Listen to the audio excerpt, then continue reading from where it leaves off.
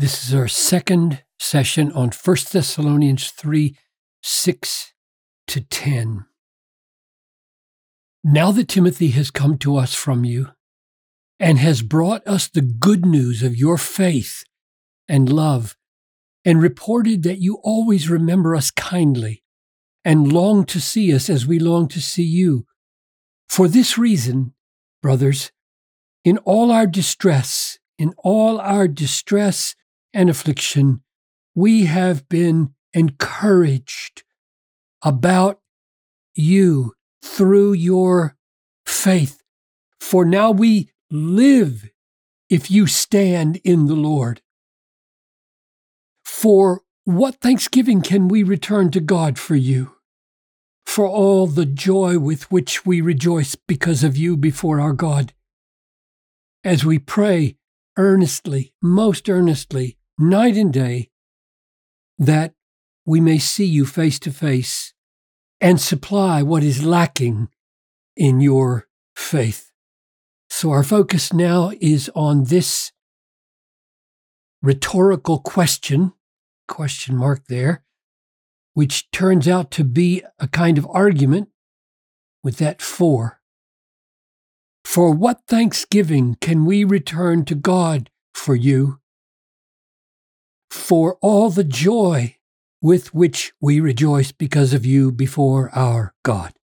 So, Father, as we try to discern how this joy relates to this living, relates to this encouraging, and what that might say for the deepest values and emotions of our lives, please open our eyes, shape our hearts, I ask in Jesus' name.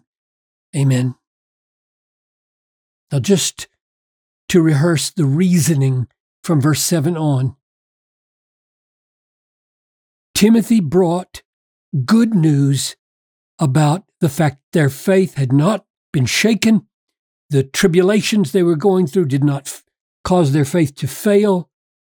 And for this reason, in all distress and affliction, they are mightily encouraged. Paul is mightily encouraged through you. You could just say you, but he means through your faith.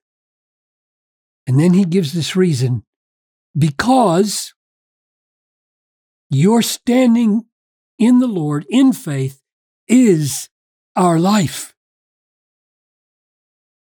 And that living or life is evidently then, because of this for, intended to show that this encouragement here flows from the life that rises up in Paul when he sees faith sustained in the hearts of his converts. And then comes another argument or support for, and he asks a question. Now, this is a rhetorical question. It has no answer. A rhetorical question is when you ask a question and you don't give an answer because you expect people to be able to give the answer themselves. So here's the rule of thumb in interpretation. Anytime you see a question in the Bible that has no answer given to it, you're expected to supply the answer, and in supplying the answer, the question becomes a statement. So let's just watch that in a couple of instances. My favorite verse, he who did not spare his own son, but gave him up for us all, how will he not also with him graciously give us all things? No answer. He expects us to supply the answer. And the answer is, there's no way that he will not graciously give us all things, right?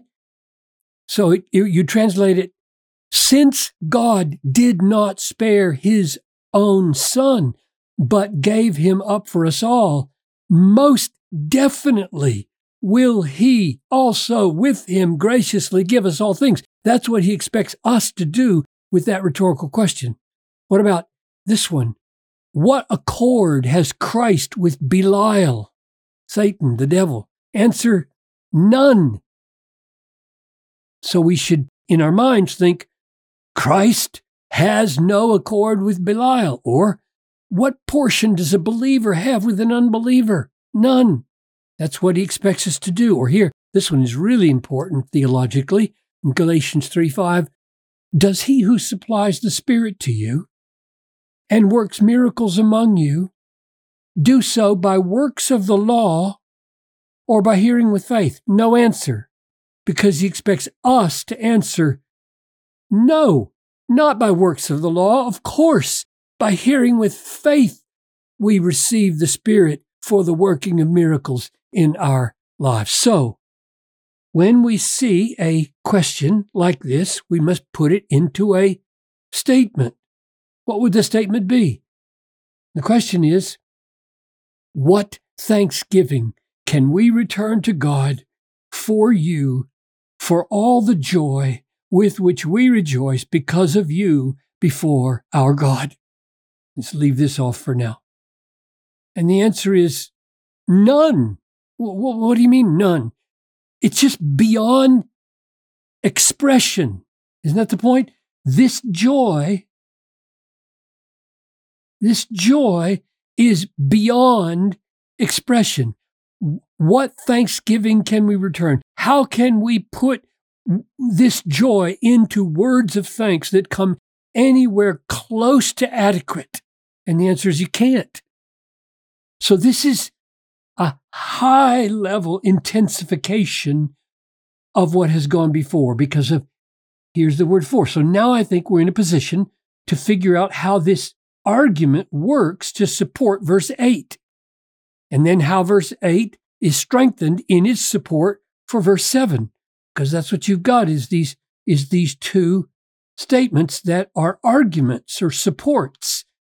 So this one says, because our joy in you, and this in you is the same as this in you, right? Encouraged about you, and we understand then through your faith, so you could say, because of your faith. So our joy in your faith before God is so deep, so high, and so wide, it exceeds my ability to put my thanks into words. Therefore, your standing in faith is my life. Now that's huge because it confirms what we saw last time. Remember, I went over last time to Philippians 2:17, where Paul said, even if I am to be poured out as a drink offering in death, upon the sacrificial offering of your faith. In other words, if I'm about to die for your faith, guess what? I'm so glad. I'm so glad that faith is going to happen because of my death. I rejoice with you all. That's how much I value your faith. Your faith is my life. That is my joy. So now we're back here and we see that joy is the support for life, right? When you stand in faith, we live because your joy, your faith is our joy, and it is our joy to such a degree we can't even put our thanks into words. And that's why I call it my life, and that's why I am so encouraged in my distress and affliction by hearing of your faith. So I think the lesson for us is, does our faith and does our labor to help others have faith have this ranking of value in our life? Can we say our joy in a person because of their faith is a joy that is so great it exceeds our capacity to give thanks to God? And thus can we say That joy is at the very essence of our life. And thus, when we hear that someone has faith, we are encouraged right in the midst of the worst of times. That's the lesson for us. And then he ends this rhetorical question, maybe surprisingly. The first part of verse 10 is not surprising. It says, as we most earnestly night and day pray that we may see you face to face. That underlines his affection for them and his desire to see them.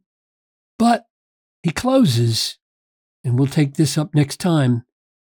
And one of the reasons I want to come to you is to supply what is lacking.